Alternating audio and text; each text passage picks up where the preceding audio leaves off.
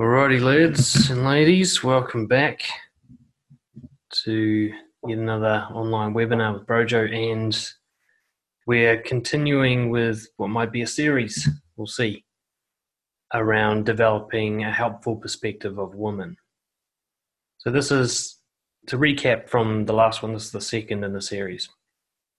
To recap from the last one, essentially we're looking at beliefs that men hold about women that are unhelpful and or inaccurate. And when I say unhelpful, they get in the way of dating, relationships, love, friendship, everything. And create a divide between men and women that nobody's benefiting from. So we covered four or five, maybe six beliefs last time. Kind of tried to smash through as many as possible. But there's still a number left on the list, and a couple have been sent through to me by some of you guys, so we'll cover those today. We'll just quickly recap on the ones we covered last time. So first was the big one, which is all women are the same. This idea that women can be categorized into a group and that massive generalizations can be applied to each individual in that group. Basically, that's the main one. If you've got that one, you're going to struggle with women forever because you won't be able to see the nuance, you won't be able to see the individuality, uniqueness to each woman. You won't be able to reassess. You'll judge each woman by previous woman that you've been with. And for those of you who have had a bad history with women, it means you're kind of really unfair on new women. And it means you could miss out on someone great just because you assume they're as bad as the ones you've had in the past when they're not. So we looked at all the confirmation bias and self-fulfilling prophecy, and how impossible it would be to say that all women are the same given all the different personality traits and masculine and feminine and everything in between. And said rather than saying all women are the same, start looking for how each individual measures up to your values. Are they honest? Are they courageous? Are they respectful? This person, this time, rather than all women all the time. The next belief we looked at is this idea that your self-worth depends on your ability with women. You need a relationship. Your girl needs to be approved of by others. And you're not a real man, you're not a good man unless you're doing well with women. And we looked at just how ludicrous this is. We saw that guys like Hitler and Stalin did particularly well with women, but that doesn't make them good. Socrates, his wife, was known to be a bit of a bitch, but don't we love Socrates, So you can, Elton John, Freddie Mercury are gay. There's lots of great men who didn't have great women in their lives or were single. And there's lots of awful men who had great women in their lives. So the woman a guy has in his life is not an accurate measure of that guy. And what we said is a better belief to take on board is the idea that I will remain single until I meet a woman who increases my value. Someone who makes me a better person and I make her a better person. And that there's no need to settle. And that this woman does not need to impress anybody I know. Everybody else can think what they like of her as long as I think she's amazing according to my values. Next belief we looked at is the idea that you need to be rich or good looking or tall, all these materialistic standards that we think women have to judge guys. Which of course doesn't make sense when you just look out into the world on any given day and look at couples, and you'll see amazing women with guys that you judge as being ugly or short or whatever. And you'll see so many exceptions to this that it just can't be true. What you're seeing, what we realized when you're thinking a woman's judging you on your looks, etc., is it's because that's how you judge people. So you assume that others think the same as you. So if you think that other people are judgmental and materialistic, it probably means you've got to have a look at your own beliefs and how you judge people, because odds are you are that way. What we looked at, the key thing to attract and keep a woman is to be surprisingly authentic. It's not really about the way you look. It's not about how much money you have in the bank. I personally did particularly well with women, and I was like almost 100 grand in debt and could barely afford, I couldn't even go on dates that cost anything, and that wasn't a barrier. I've never been a particularly good-looking, tall, anything kind of guy, but that hasn't gotten in the way. What got in the way were confidence issues, dishonesty, nice guy syndrome, and that's all stuff that you can deal with. That's all under your control. This idea that women are only interested in rich, good-looking guys, it's an excuse. It's an excuse to avoid having to work on yourself, having to go up and talk to women and get rejected and all those things. It's like your get out of jail free card. So rather than looking at that, start thinking like, where do I find the women who aren't superficial? And how do I go and meet them? And also, how do I work on myself in such a way that I will be attractive to the right woman because of my personality? Because I've worked out my baggage issues. I've got a life that's worth living, and I'm building self-confidence, all these things that anybody can do, no matter who you are, no matter what you're dealing with, no matter what cards you've been dealt, you can work on all those things. Next one was a typical nice guy belief. Women should just love me the way I am. This idea that I'm a catch because I'm a good person and I don't have to do anything. I'm entitled to love from women just because I'm a nice guy. Where the truth behind this one, of course, is actually that if you're thinking this way, you're quite unhealthy psychologically. So you're not really a good guy, you're a sick guy. It's not a permanent illness. It's something that can be worked on and fixed. But ultimately, a confident guy doesn't think women should just love me the way I am. What he thinks is the right woman will love me for who I am. And I need to work on that more than anything else.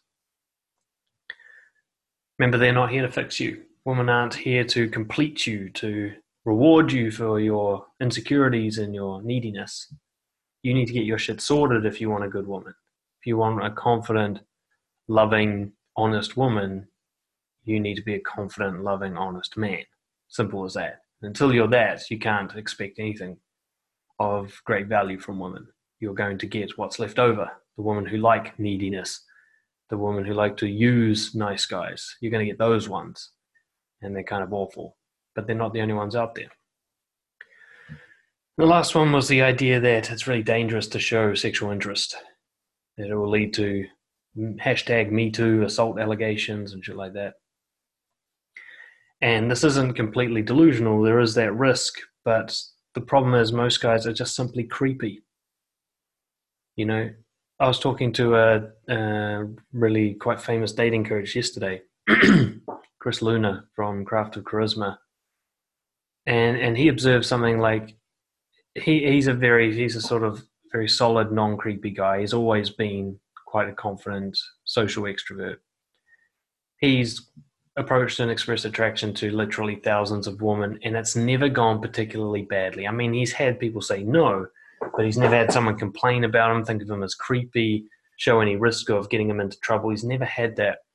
And yet he was working with one guy who had that happen 3 times in a row. He went and approached a girl at a library, and then the library staff members kicked him out because he was being weird.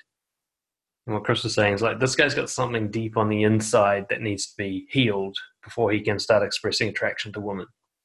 It is something fundamentally off because he's constantly getting negative reactions, and I've never had them. Never that bad. And that was similar for me. Like I had girls not like my approach. I had girls reject me. But never have I ever felt at risk of getting into trouble for it. And it was because I never really saw women in a negative light. When you see women as dangerous or as mean or as nasty or whatever, that's going to feed into how you interact with them, and it will upset the balance. So one of the ways we looked at trying to work through this is don't get into gameplay and being indirect. Okay, that's where creepiness comes from, where your agenda is hidden. Just be very direct and respectful. Give them what you have to say. Let them say no. Don't force or push it. Don't complain.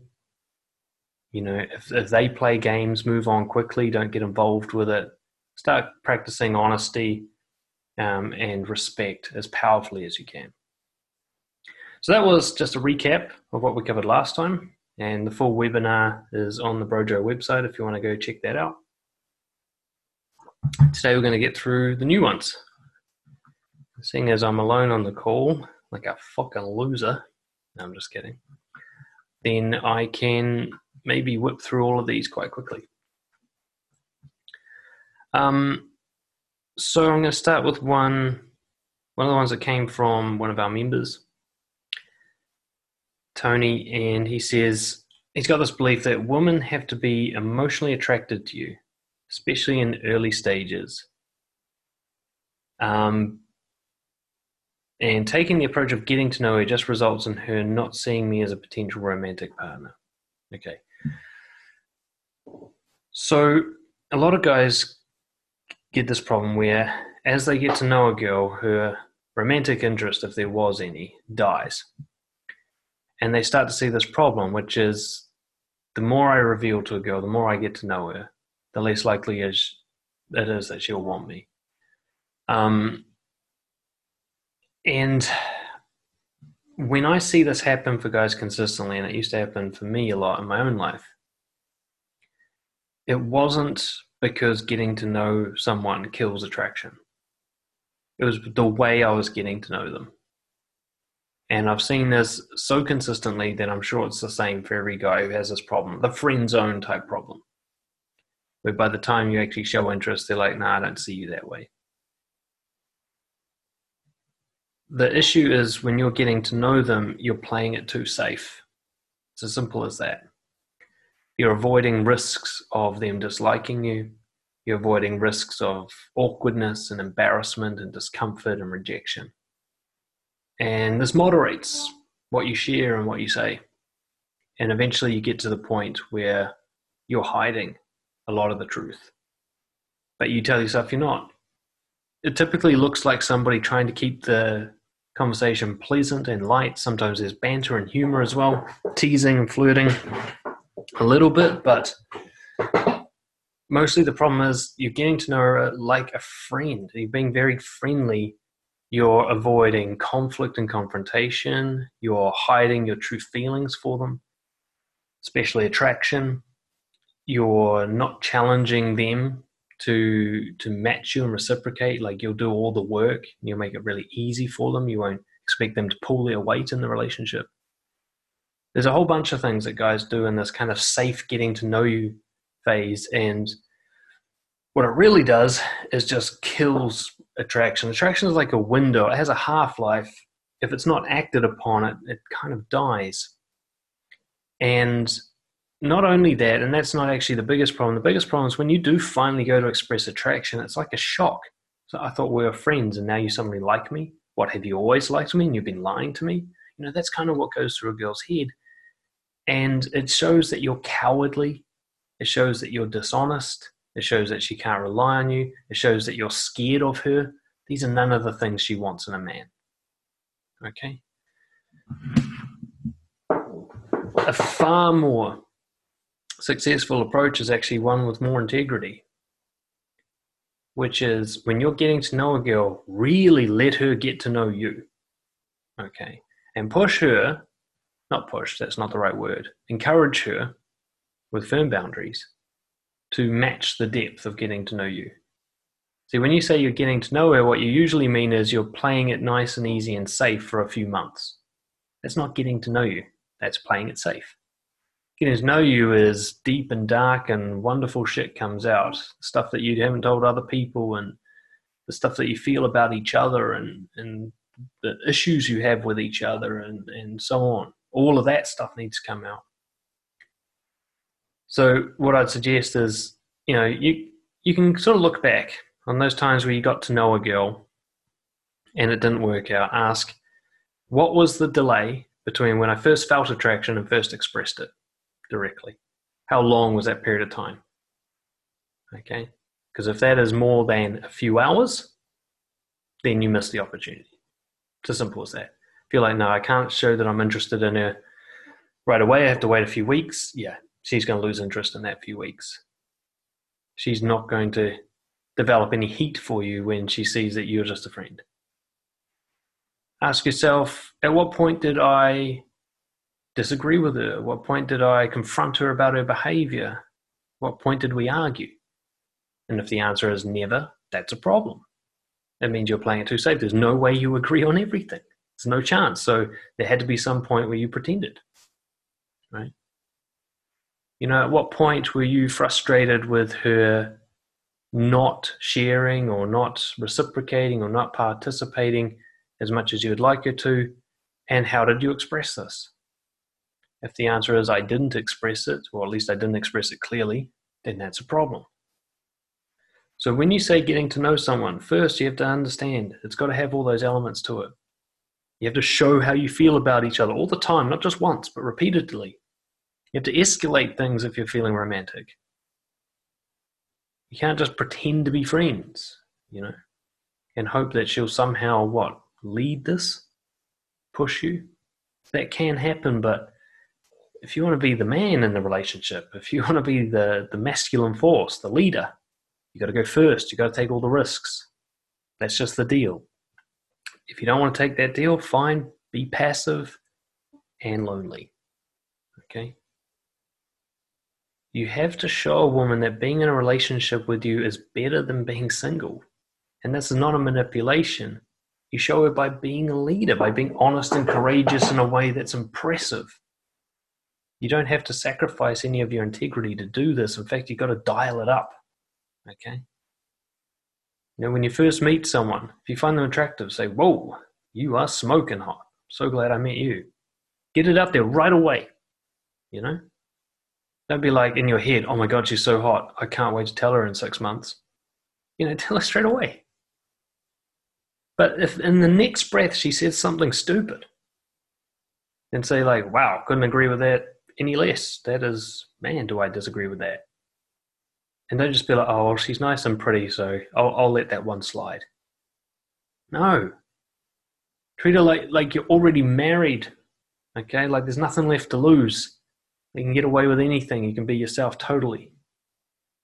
Because if nothing else, even if she doesn't like you, at least you can go home with your head held high and not wonder what if. You can go, yep, she definitely didn't like the real me. There was no chance there. Case closed. I can sleep tonight. Rather than like, maybe if I just said this earlier or whatever, which like eats your soul, it's like acid.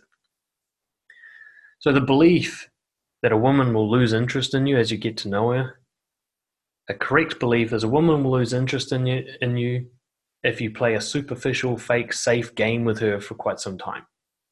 That's real. But a woman will immediately show interest or disinterest in a very clear way if you're very boldly honest with her. Without being disrespectful, you let her respond, no means no, and so on. But you make sure she's in no doubt how you feel about her, both positively and negatively. Right? She doesn't have to guess.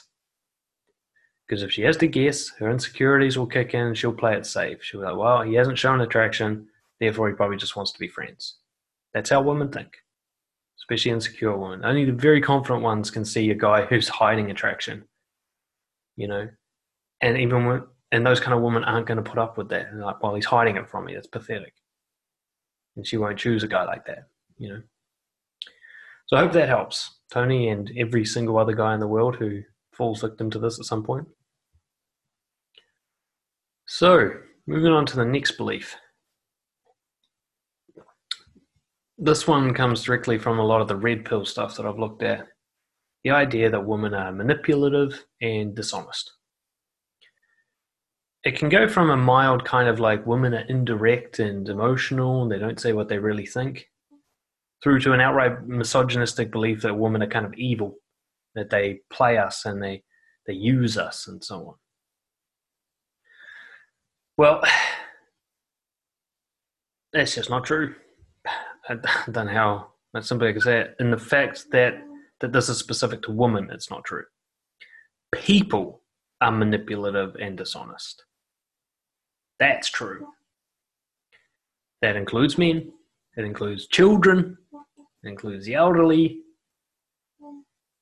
I saw some study recently. Oh, God, I'll never find the citation, but it's probably by Dan Ariely and his team. I think they're based out of Stanford. They do a lot of work on honesty. And it was something like, we lie like 50 plus times a day, the average person, right? But the idea that women are dishonest often comes from the idea that women apparently don't say what they mean. They're indirect. What I'd say is a more accurate belief is that feminine people, which can include men, speak in a artistic way. They speak with metaphor and suggestion rather than like an engineer, the masculine way of speaking, which is just facts and cause and effect relationships. And so engineering type people, and a lot of guys who struggle with women are very strong in engineering type thinking. They're very sort of rational and reasoning, and they don't have much in the way of, they're very suppressed emotionally, so they don't know emotional language. They find like they're being lied to.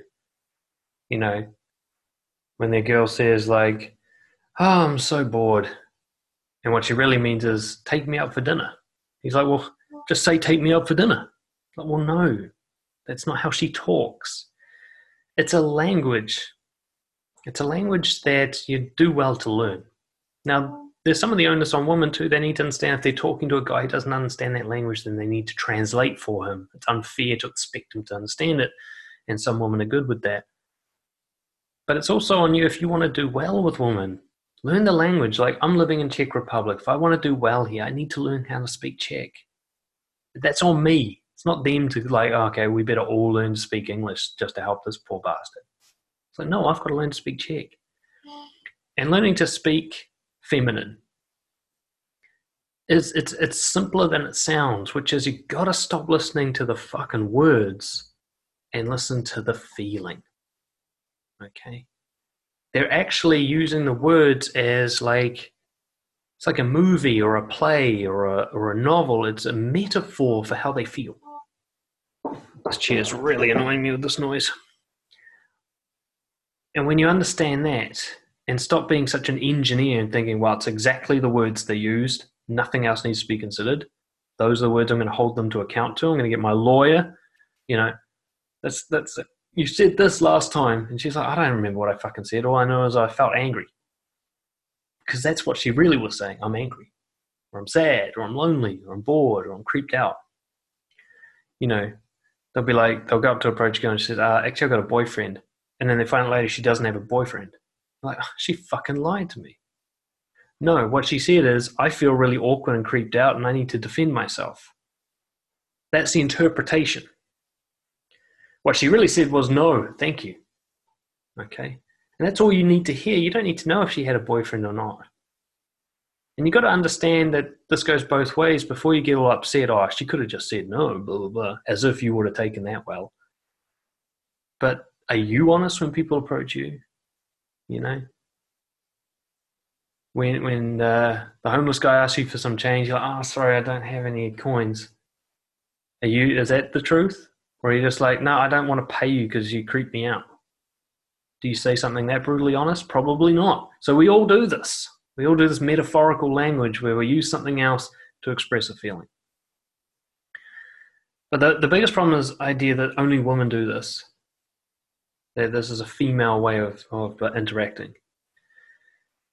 There's a documentary on Netflix at the moment. I think it's called The Big Hack or something. It's about the whole Facebook Cambridge thing, where Facebook and this Cambridge, whatever they're called, were found to be like selling users' personal information and so on, and the big kind of conspiracy and how that might have affected elections, and it's all that kind of stuff. But what's really interesting is that the two main females in the documentary are the ones with the most integrity.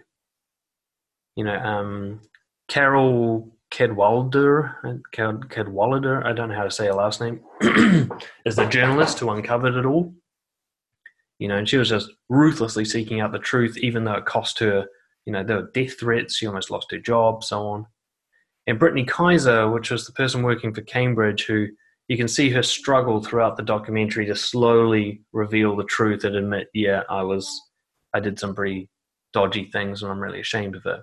So she kind of starts dishonest and moves towards honesty. She's kind of like a young, naive person who got herself in too deep and then eventually revealed it.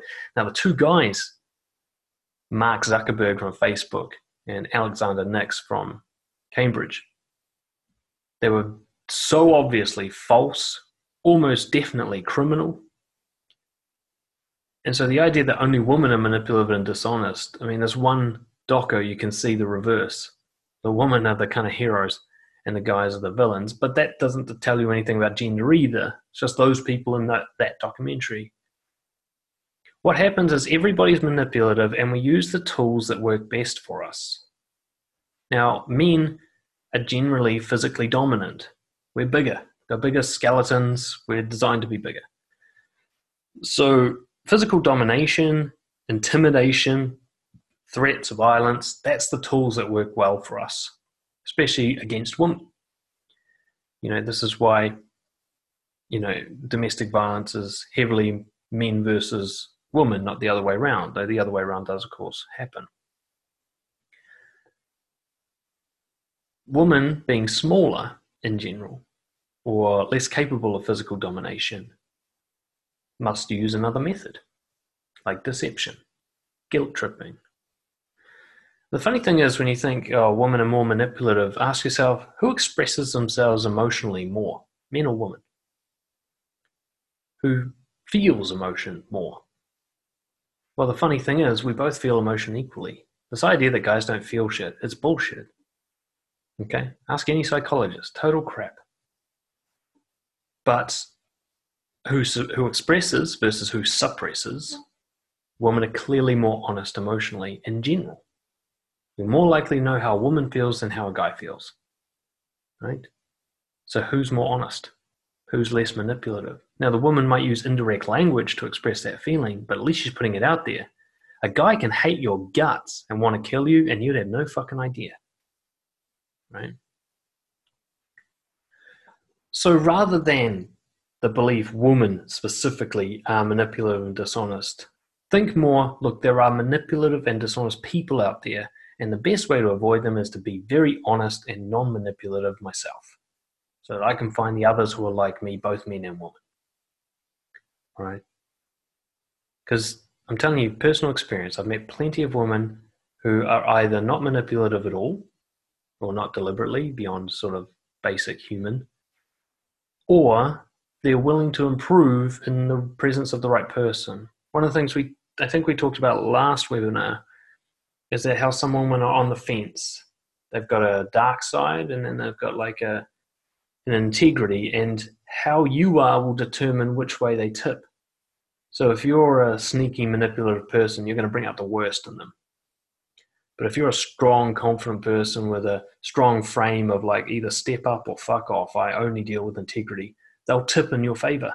They'll go, okay, this is a guy I can follow. I'm going to go that direction. I'm going to be braver than usual. And there's a lot of women in this category, in my opinion. We talked about the bell curve last time. We've got like sort of either evil or broken and fucked up women at the small end here, and we've got like perfectly confident, no issues whatsoever at the other end. But most are in the middle with a mixture of both. They can be great or they can be awful, depending on the circumstances, depending on what's going on for them. And you can be the deciding factor. If you're so honest and open and brave and vulnerable, where you're just like, look, I don't play games. No bullshit over here. They're either going to step up or fuck off. You're not going to have a manipulative person hang around. That's not an area that they can function well in. They need other people who are willing to slide down to the dark side with them,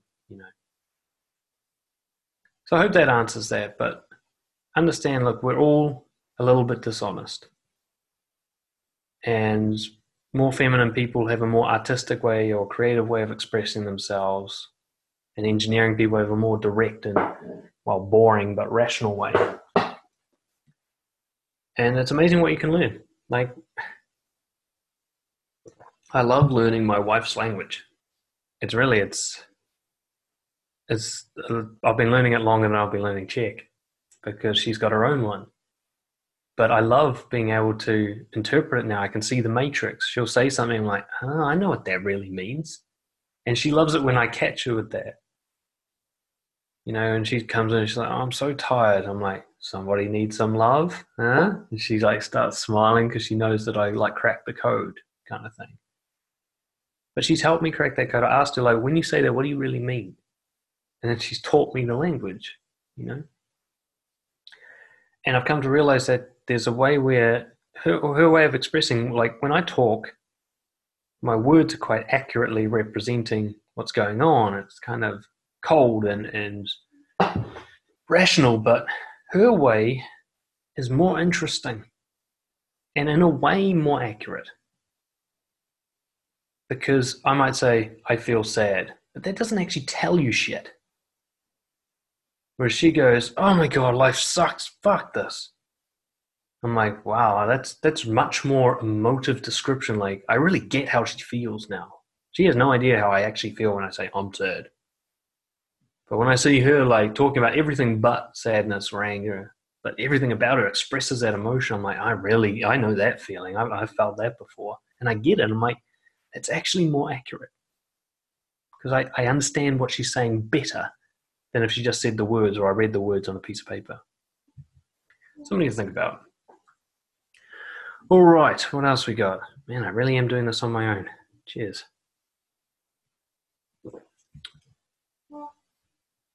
One of the ones that I've got here is that disagreement and negative emotions will kill your chances. So this is particularly applies to nice guys. They think that if she feels bad at any point, whatever their definition of bad is, that's bad for me. I must keep her feeling happy and safe and relaxed and have all her problems solved all the time, or otherwise she's going to like me less. And this has got to be one of the most damaging and unhelpful beliefs you could possibly have about anyone. Because there's one thing I can guarantee you with a feminine person is that if you are one state of emotion all the time, they're going to get bored. People don't actually want to be happy all the time. They say they do, but it's not true. What they want is a variety. They want a rich, colorful life, not a monotone one. So if you're just trying to keep them happy and keep things pleasant and be like kind of superficial with your banter and all this and avoid upsetting them or confusing them or making them awkward or making them angry, if you're avoiding all that, they're going to get bored. And boredom and attraction do not go well together. Okay. What's really going to kill your chances with women is being too nice. And that doesn't mean you should now be a jerk. What it means is you need to stop being so fake, to stop being so scared. So, well, you can't stop yourself being scared, but stop being so controlled by your fear. Let her get upset. Let her dislike you. Let her disagree with her. Offend her if that's what's required to be honest. Okay. Rosneet, how's it going, bro? Good to see you. Excellent. It's good to have you on board because I've been talking to myself for quite some time now, which is all right. I guess I'm used to that. Welcome. So we've just been plowing through some of the beliefs so far, and we just got onto one talking about how a lot of guys believe that you shouldn't, that you should avoid making a woman feel upset, feel any emotions. You should avoid arguing with her and disagreeing with her. So what I was saying is essentially that being too nice and trying to keep a woman happy all the time, trying to make sure that she never gets upset or uncomfortable or disagreeable or bored or anything like that is actually going to bore her. Okay, people want to experience a range of emotions. They want to see who you really are. And emotional range is what connection is built on, right? The deepest connections don't come from feeling good all the time. That's a myth. It's never been true. It's something that guys can do. So there are a lot of guys who have friendships based on just good feelings all the time. All they do is joke and banter. They never have serious conversations or dark conversations. They just have fun together all the time. And they call that a friendship. And they think, well, that's what I need to do with a girl for her to like me as well. Just be this kind of endless source of pleasurable entertainment. But what guys don't realize is that those friendships they have are superficial. That is not a deep connection. You can't rely on that guy to have your back. All you know is that you have a good time together. And the most likely outcome in the end is that when shit gets tough, that person's going to bail on you because there's no real investment, there's no real attachment or connection there. What you really need to like make the puzzle pieces fit together with someone is everything, both the dark and the light, has to be revealed. You need to have disagreements and offend each other and confuse each other, as well as make each other laugh and help each other and support each other. It needs to be the whole range. There's only a section of that. Basically, a person can build a friendship on it, a kind of superficial, safe one, but it's a really fragile one, because somebody who can provide any more of a connection is immediately a threat. You know, it's one thing I learned the long, hard way through personal experience is how many girls I lost to a guy who was willing to be more honest.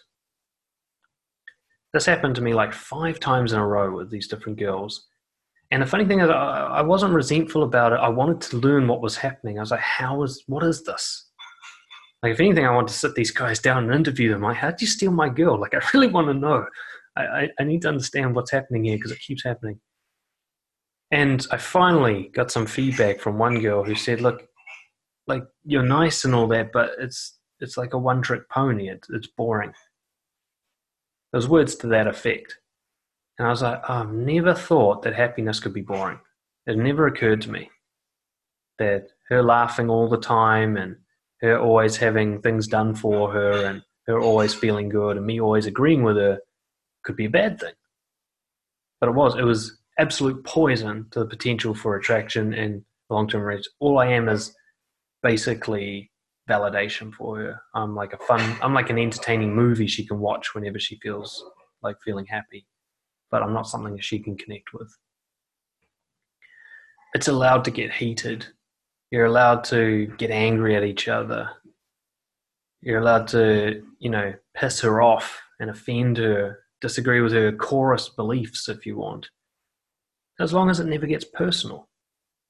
As long as you're not attacking her. You can disagree with her beliefs without attacking her as a person. You can always be loving and empathetic, while even strongly disagreeing or setting boundaries. And it's also a great way to qualify a woman in your life. If you show who you really are and they react badly to that, get the fuck out of there. Okay, if you're like, by the way, I have this trauma from my childhood, and she's like, I don't want to hear about that. Get the fuck away from that woman. Do not see her anymore. That is a woman who is bad for you. Okay. At the same time, what some guys struggle with is because they never share this stuff. When they finally do, it just comes pouring out, and they end up becoming it's like therapy instead of a friendship or a relationship, And suddenly all they do is just talk about their darkness. And that might happen the first couple of times. It's like purging the wound. It just kind of has to happen sometimes. But you got to be a mixture of all of what you are has to come out. You can be playful in the morning and sad in the afternoon, and just let it all come out in a real way. And make sure she reciprocates. The one way to avoid this turning into some sort of therapeutic relationship, where she's the one who helps you with your problems and just listens to you, is that when you've finished pouring out your shit, you say, now it's your turn. You make sure she shares equal to you. Okay, and you won't tolerate any less than that. This has to be balanced. She can help you through your issues as long as you can help her through hers as well. Rather than this extreme of like all nice guy or all fucking messed up psychologically, the full mix of who you are, and make sure she's the full mix of who she is as well. And really don't settle for any less than that.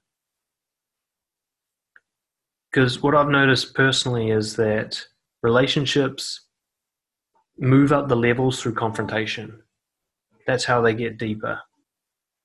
So the way to get to the next level with your girl is probably going to be a confrontation. A confrontation doesn't mean arguing with each other. It just means sharing something you're very emotionally uncomfortable with sharing. Usually a feeling about them too. It might be talking about jealousy issues. It might be confronting them about a piece of behavior that you find disrespectful or annoying. It might be sharing some anxieties you have about your future together. It might be just sharing something about your past that you think will put her off you, that kind of thing. And then asking her to do the same, to give back what you've given to her. That's how connections formed. It's the light, happy stuff is the kind of reward for getting through the dark stuff. Once you share the dark stuff, it's easier to have a good time together because there's no like secrets like hanging over your head. But it's not the happy stuff that you connect on, not as much as the dark stuff. You can have a good time traveling together, whatever, but that'll be nothing compared to the deep conversation you had till 3 a.m. about your childhood. That's where the connection happens.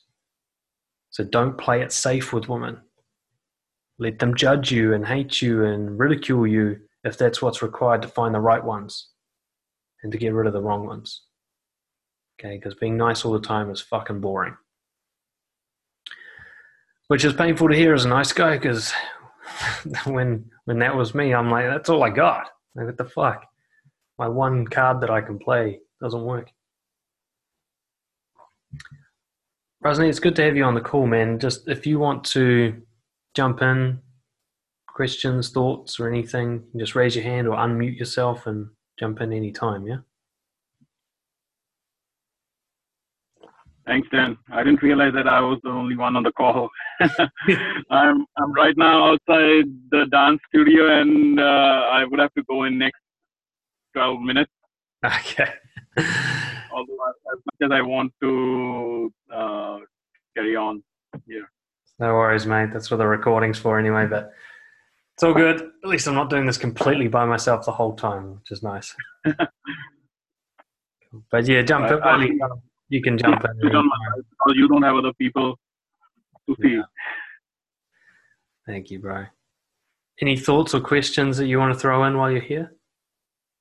Yeah, one thing that you mentioned that not to, you can confront her without personally confront her beliefs without personally attacking her. How's that possible? I mean, that is her, right? If I don't like something about that person and I confront her. What it is it's kind of a language technique, which is, you imagine you're shooting a gun. You got to ask yourself, where is the bullet going to hit? And is the bullet going to hit her, or is it going to hit the belief? And the way you talk will be different depending where that bullet's aimed. So if I'm aiming at her, I'll say something like, you're wrong. That's shooting her. Whereas if I say, I really don't believe that, I'm shooting the belief. It's a slight shift in language where it's still confrontational and brutally truthful, but she as a person is never attacked. It's actually me and her looking at this third thing, her belief, her behavior, and really like separating it out. So like, for example, I'm an atheist technically, and my girlfriend is Roman Catholic. Okay. I can talk about how I don't believe in God, or how I struggle with the morality of the Catholic Church and the way they've, played with children and all that stuff. I can talk about all of that, and none of that is actually anything to do with Lucy. Okay? Now, those conversations can still get pretty heated, but I'm never like, you're wrong, or you're a bad person, or you're stupid. It's never like that. I'm like, I don't believe this because. Right? There's also no pressure on her to change. Quite often I'll say things, look, I'll love you no matter what you believe. You can go to church every day if you want. It won't change how I feel about you. It's just I'm not going to come with you. Right? It's those kinds of things. So it's an art form that you need to master, but where you watch people who argue poorly, you'll see how personal it is.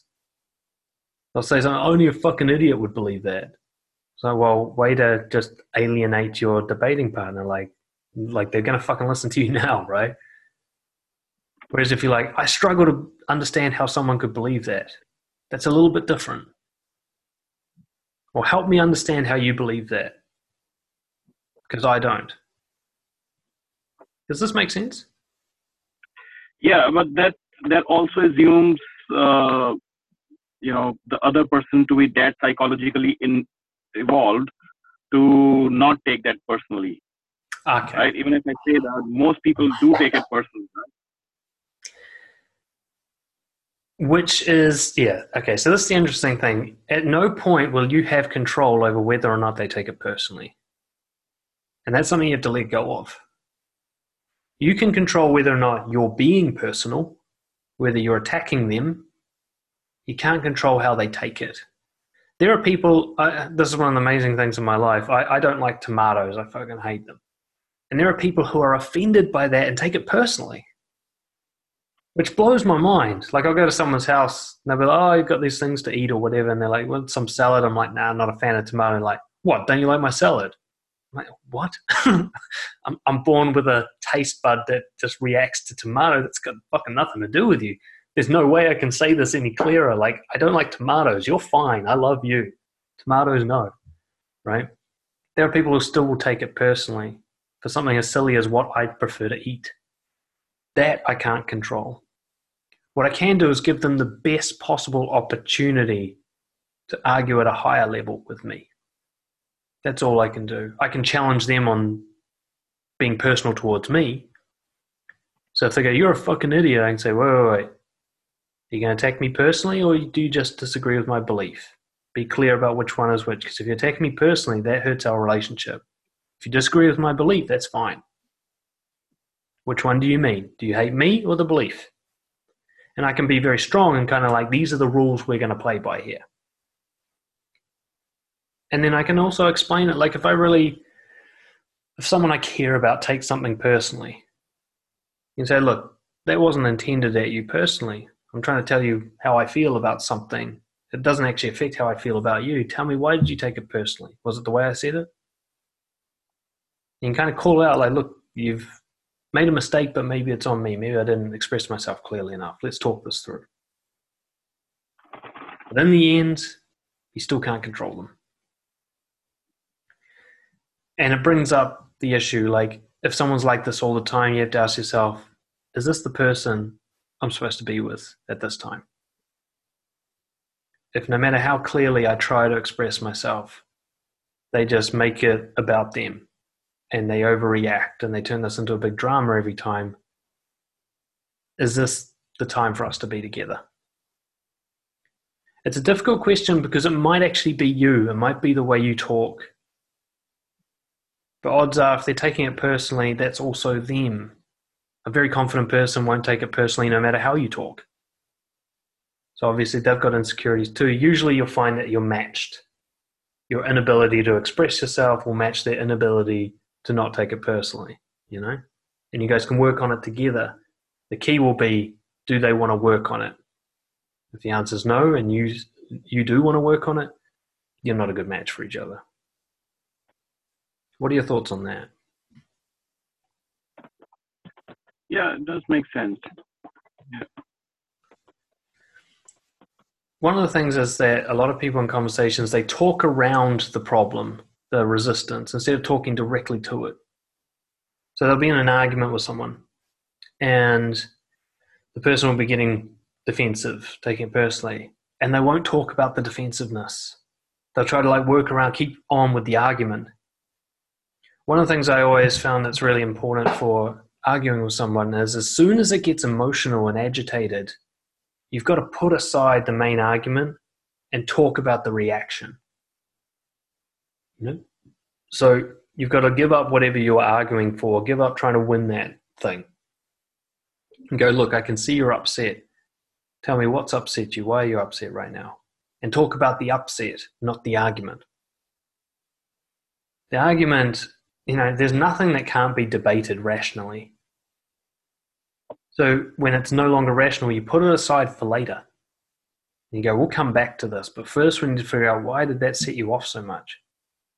I thought I was being nice, but you've clearly taken it in a way that you seem offended or upset, and I want to know what I've done here. What's going on? And that has to be solved before the thing can be debated. And I'll quite often do that. Like, if someone's trying to come back to the thing, I'm like, look, we will get back to the thing, I promise, but we can't go there until we're both cool-headed, and that's not happening right at the moment. We need to figure out what's going on, why this has gotten personal or emotional. Because something else is, it's like imagining something else has come into the room with us here. It's interfering. Somebody's been triggered, you know? I always think about it like somebody, they've got like a lit bonfire. They've got like a pile of wood in their head that's covered in gasoline, and you're flicking matches at them. And every now and then you hit the pile and it goes woof. But the pile was there before you arrived. It's always been there. It's their thing that they carry around with them. If there was a block of ice, you could flick matches at them all day long and nothing would happen. But no, they're ready to go. And that's not your problem. You didn't create that. So when someone takes something I do personally, I understand that's actually got nothing to do with me. I just flicked the match. They were prepared to take it personally. They were waiting to. They've maybe been carrying something since childhood that's so easy to just set off. Something that other people don't have. And it's amazing how many... I'm going to tell you this one story. It relates to a girl, like, very good friend of mine, and I needed to confront her about something. It was going to be a bit awkward and uncomfortable. I remember I said, she walked in the room, I just said, look, can you sit down for a sec? I was about halfway through saying, I need to talk to you about something, and she was already crying. I was like, wow, this is going to be hard, you know, like all she knows is that maybe I'm going to confront her and she's already like lost her mind sort of thing. And that's got nothing to do with me. I haven't even said what I'm going to say yet. I haven't said anything yet. She's just that afraid of confrontation, rejection, whatever it is. She's already destroyed. And there's other people where I've said things like brutal truths to some of my clients and stuff. I've really like I've called people victims or whatever, you know, I've called out like their darkest thing. And they've been like, you know what, that's fair enough. Yep. They just take it. So it's in the person, how they react. But I'm also always working on myself. What's a better way to say it? A more accurate way, a more compassionate way, but without losing the truth, you know. Give them the best possible chance to take it. Alrighty. Let's move on to the next one,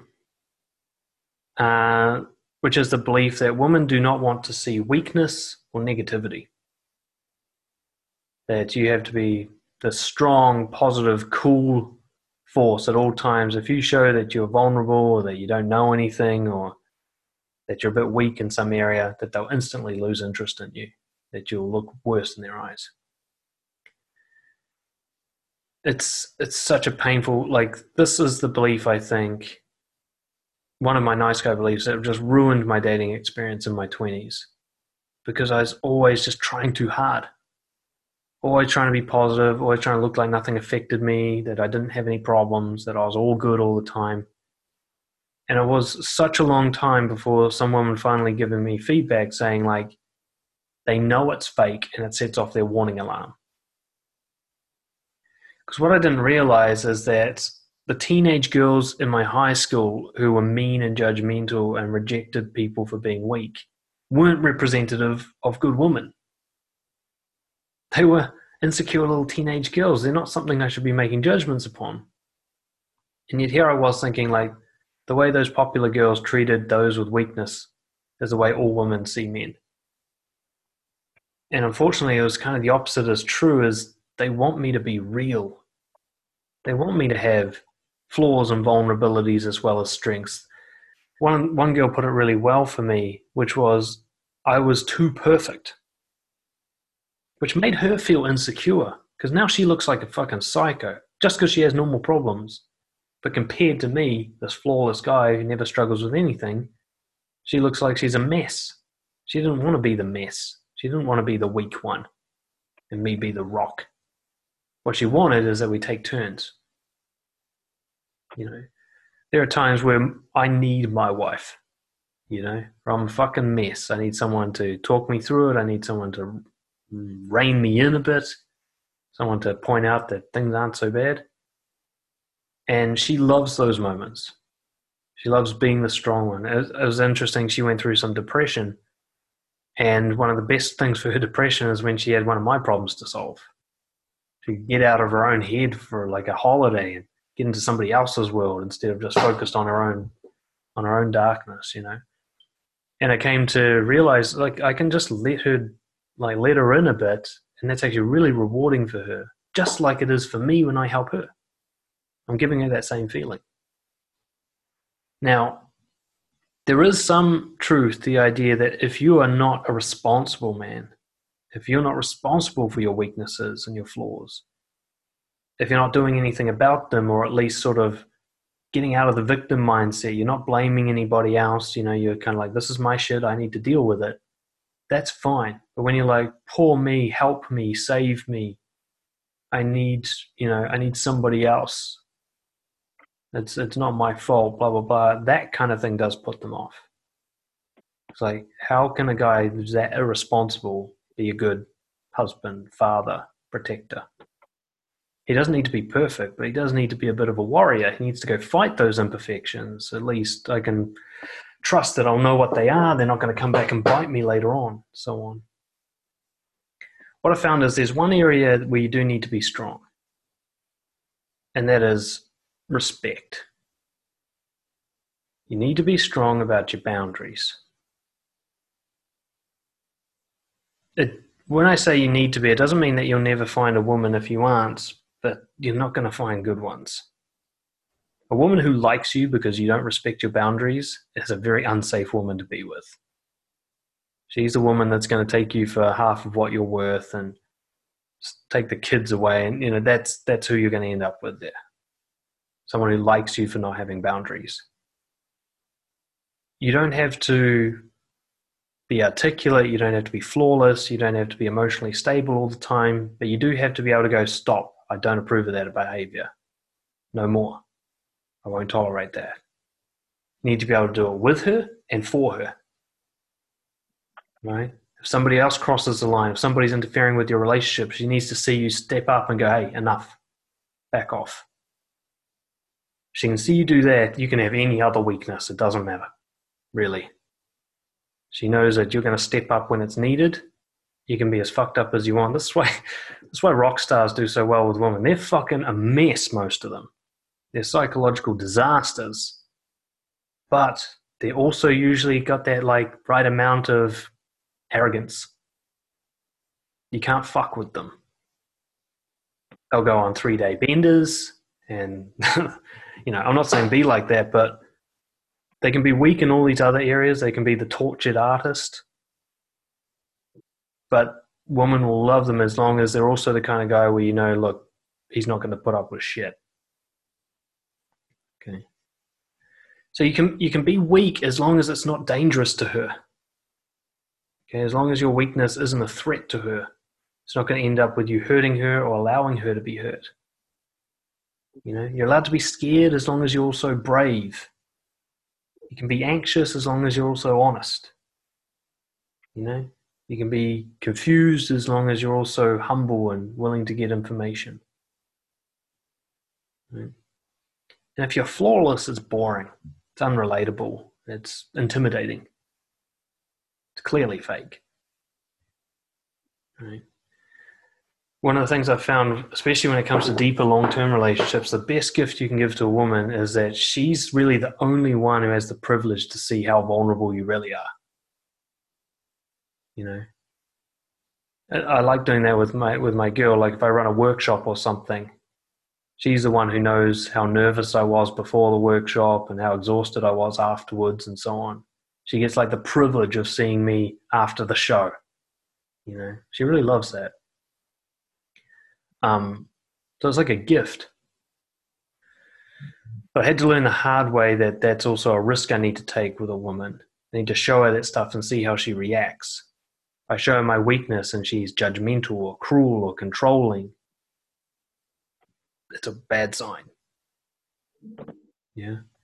What I want is a woman who's going to be compassionate, but also encouraging. She's going to be like, yep, that sucks, but what are you going to do about it? She calls the best out of me. Asks me to step up and deal with it. That's the kind of the woman that's going to make me a better man. I don't have to be fake. I have to know that going to her, I'll end up becoming a better person. And vice versa. she can expect that from me as well. Not that I'll control her and fix her, but that I'll encourage her to bring out her best game. Right? So let them see your weaknesses, really, but your strengths as well. Okay? It's not all or nothing. It's the mixture. All right. How much time have we got? We'll do a couple more. All right. I got to leave, Dan. All right, man. Thanks for popping in. See ya. Bye. All right. I think we're going to do two more, and that might even wrap up the series. But next one I want to talk about is a sexual shame issue that a lot of guys have, is thinking that women don't want sex as much as men do.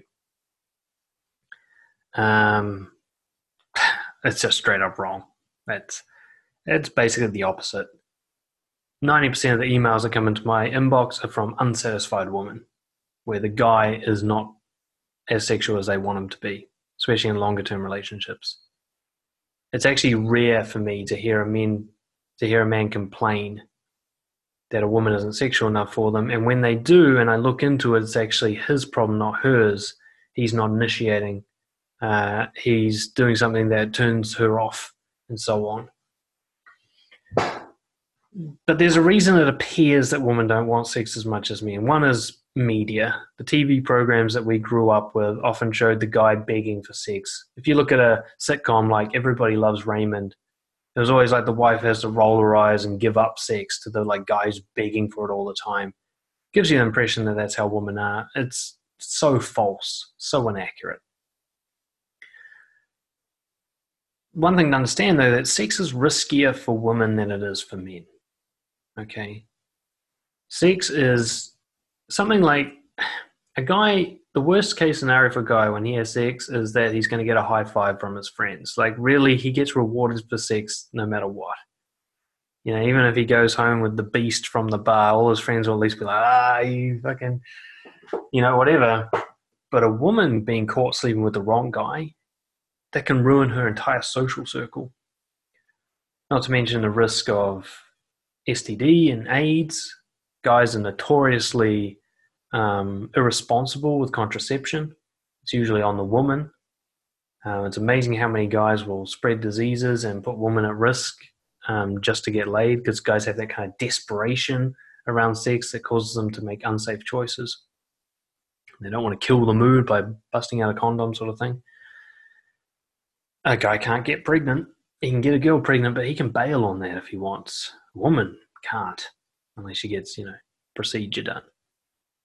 So every time a woman has sex, there's all these social and physical risks to her that weigh on her mind, and it causes her to be careful.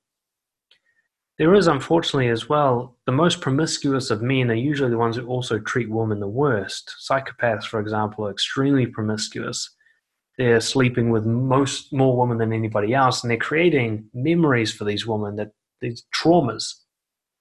I'm working with a female client at the moment, and the first 3 guys she slept with treated her awfully, so now she's scared of sex.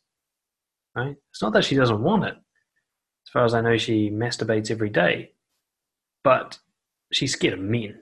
She's scared of what they'll do because she got the worst ones first, and that's really common for women. Is the suave, seduction guys got in first, and they're the ones who are the most misogynistic and the least empathetic and compassionate, and kind of gave them a really bad taste in their mouth around sex. Pun not intended. It's also, understand, most guys suck in bed. They do. It's very rare for a woman to orgasm with a guy when she's sleeping with him for the first few times. So one night stands are very unlikely to be satisfying for a woman. So women aren't expecting much of a performance. It makes them hesitant around new guys. They're not expecting much. The key to understand, I think the best way I've ever had it described, I was reading the book Don't Stand Too Close to a Naked Man by Tim Allen, Tim the Tall Man Taylor, He's got his autobiography. And what he said is that men are like, what was it? Men are like Ferraris. No. Was it Ferraris? They just go to 0 to 100 in like 4 seconds or whatever. Whereas women like diesels, they need to warm up before they can perform highly. Something like that. I've really misquoted that. But a guy like you show him an avocado cut in half and he's ready to go. Woman, there's a build-up required. So often the reason a woman seems cold to you sexually or whatever is because you've tried to go from 0 to 100, whereas she needed foreplay. She needed sexual tension and excitement and emotional range to warm up. Now, she's more sexual than you'll ever be. You got to understand that. Most women that you meet have a capacity for sex that you'll never match. They could do it more times in a day than you're capable of, and they can want it more than you're ever going to want it. But they need to warm up, okay? And it starts before you even get into the bedroom. It starts when you're talking to each other over dinner. You start flirting. One of my favorites is while you're talking, you send them dirty text messages and pretend you're not doing it. When she reads them, you just, you make it like you're not doing that at all while you have a normal conversation. Touching and escalating, teasing, all this stuff needs to happen before you can even hope for her to feel as horny as you do. But once she does, good luck keeping up. If you talk to women or find out about their true fantasies, I think there's a book called My Secret Garden, which is worth a read. It will shock you. You think you've got a sick mind. Women are capable of fantasies that make you go, wow, I thought she was like a nice girl, holy shit. They want sex more than you do in general, probably. They have a clitoris. We don't have anything that's solely designed for sexual pleasure, right? All of our stuff is practical. You got to understand they need to feel safe before that can be unleashed. They need to know there's no risk of rape. There's no risk of their reputation being destroyed. There's no risk of heartbreak emotionally. So you need to make sure that sex with you is something that's safe, comfortable, enjoyable. There's no pressure. You don't have a reputation to go tell all your friends about it and spread the word. She knows it's going to be secret. That you open at all times. It's playful and fun. That you never cross any lines or get desperate and serious about it and pressure them.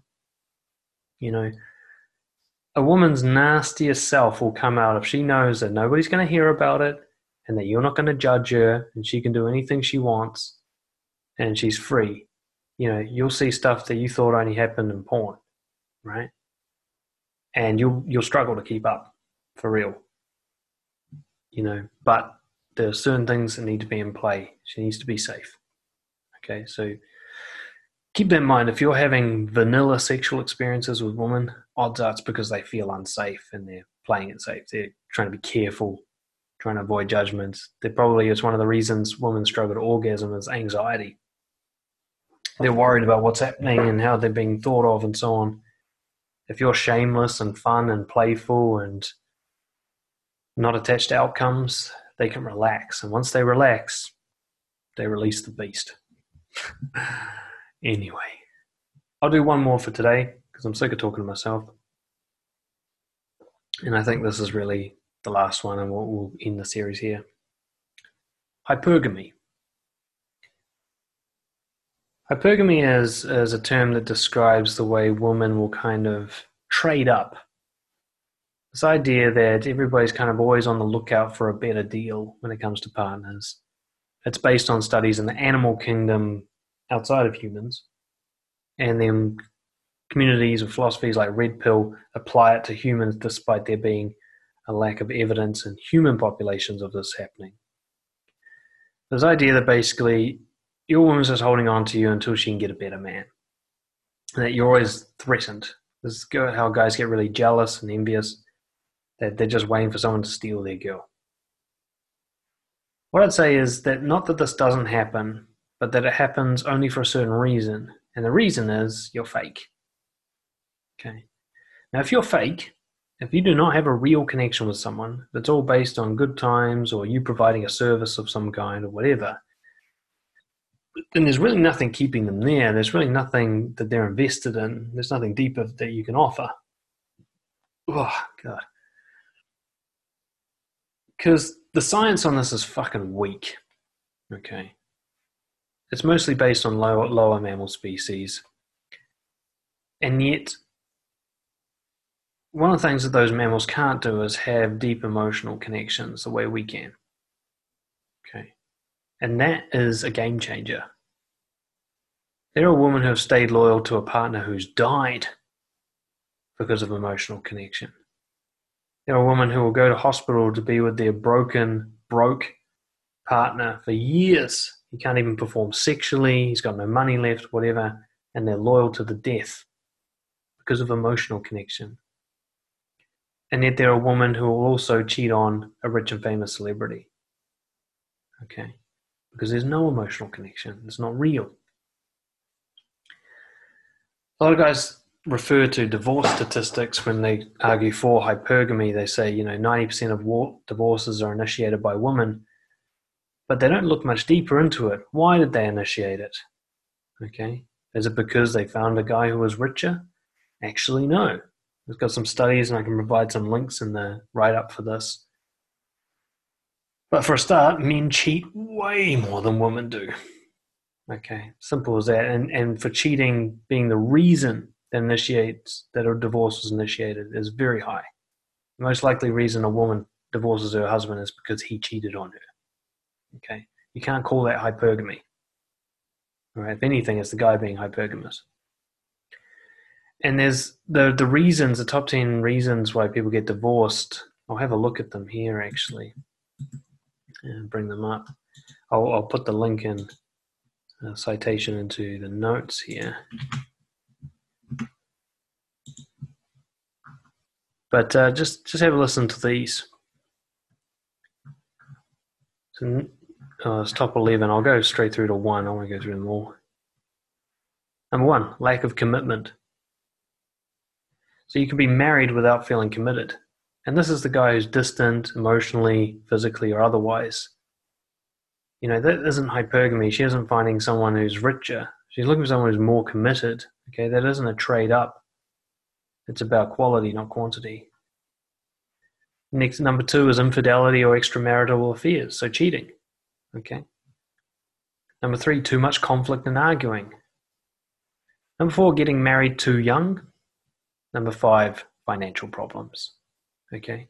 But what's interesting is financial problems doesn't mean she's looking for a richer guy. It generally means you guys didn't sort out your finances properly. You don't have a good way of talking about it. It becomes a source of tension in the relationship that erodes it. So you want to prevent cheating and breakups. You want to prevent a woman trading you in for a better deal. Be honest. Be sexual with her. Manage your resources responsibly. Polarize early. Make sure before you get married or too deeply committed that all the dark shit is let out of the closet. You got all your skeletons out. You know what's up. Nothing's going to surprise you in the future. Go all in with your commitment. If you're going to commit to a girl, really commit to her. Be there with her, right? Bring her into your life. Don't be half in, half out, scrolling on your phone when you're lying in bed together, Learn how to have healthy confrontations. Make sure that when you have arguments, it makes the relationship better, not worse. And make sure the values they have are proven and tested before you make a commitment. Okay? So rather than women are hypergamous, think, I need to avoid materialistic and superficial women, a very small portion of the population.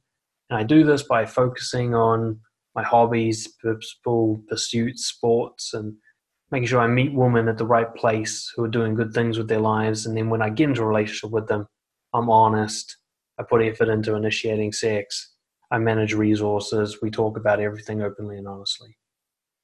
Then hypergamy is not going to be a problem. I tell you what, I fucking promise you it won't be if you can stick to that. All right. And that wraps it up for today. Thank you guys for listening to the recording if you are. I hope this helped you with your relationships with women. We've got 2 of these now. If you've been struggling with women long term, it seems like no matter what you do, it doesn't work. It's a belief problem. I promise you. So have a listen to these. Which of these beliefs do you hold? How are they interfering with your relationships? What would an improved behavior and then belief system be for you? And I'll see you guys next time. Cheers.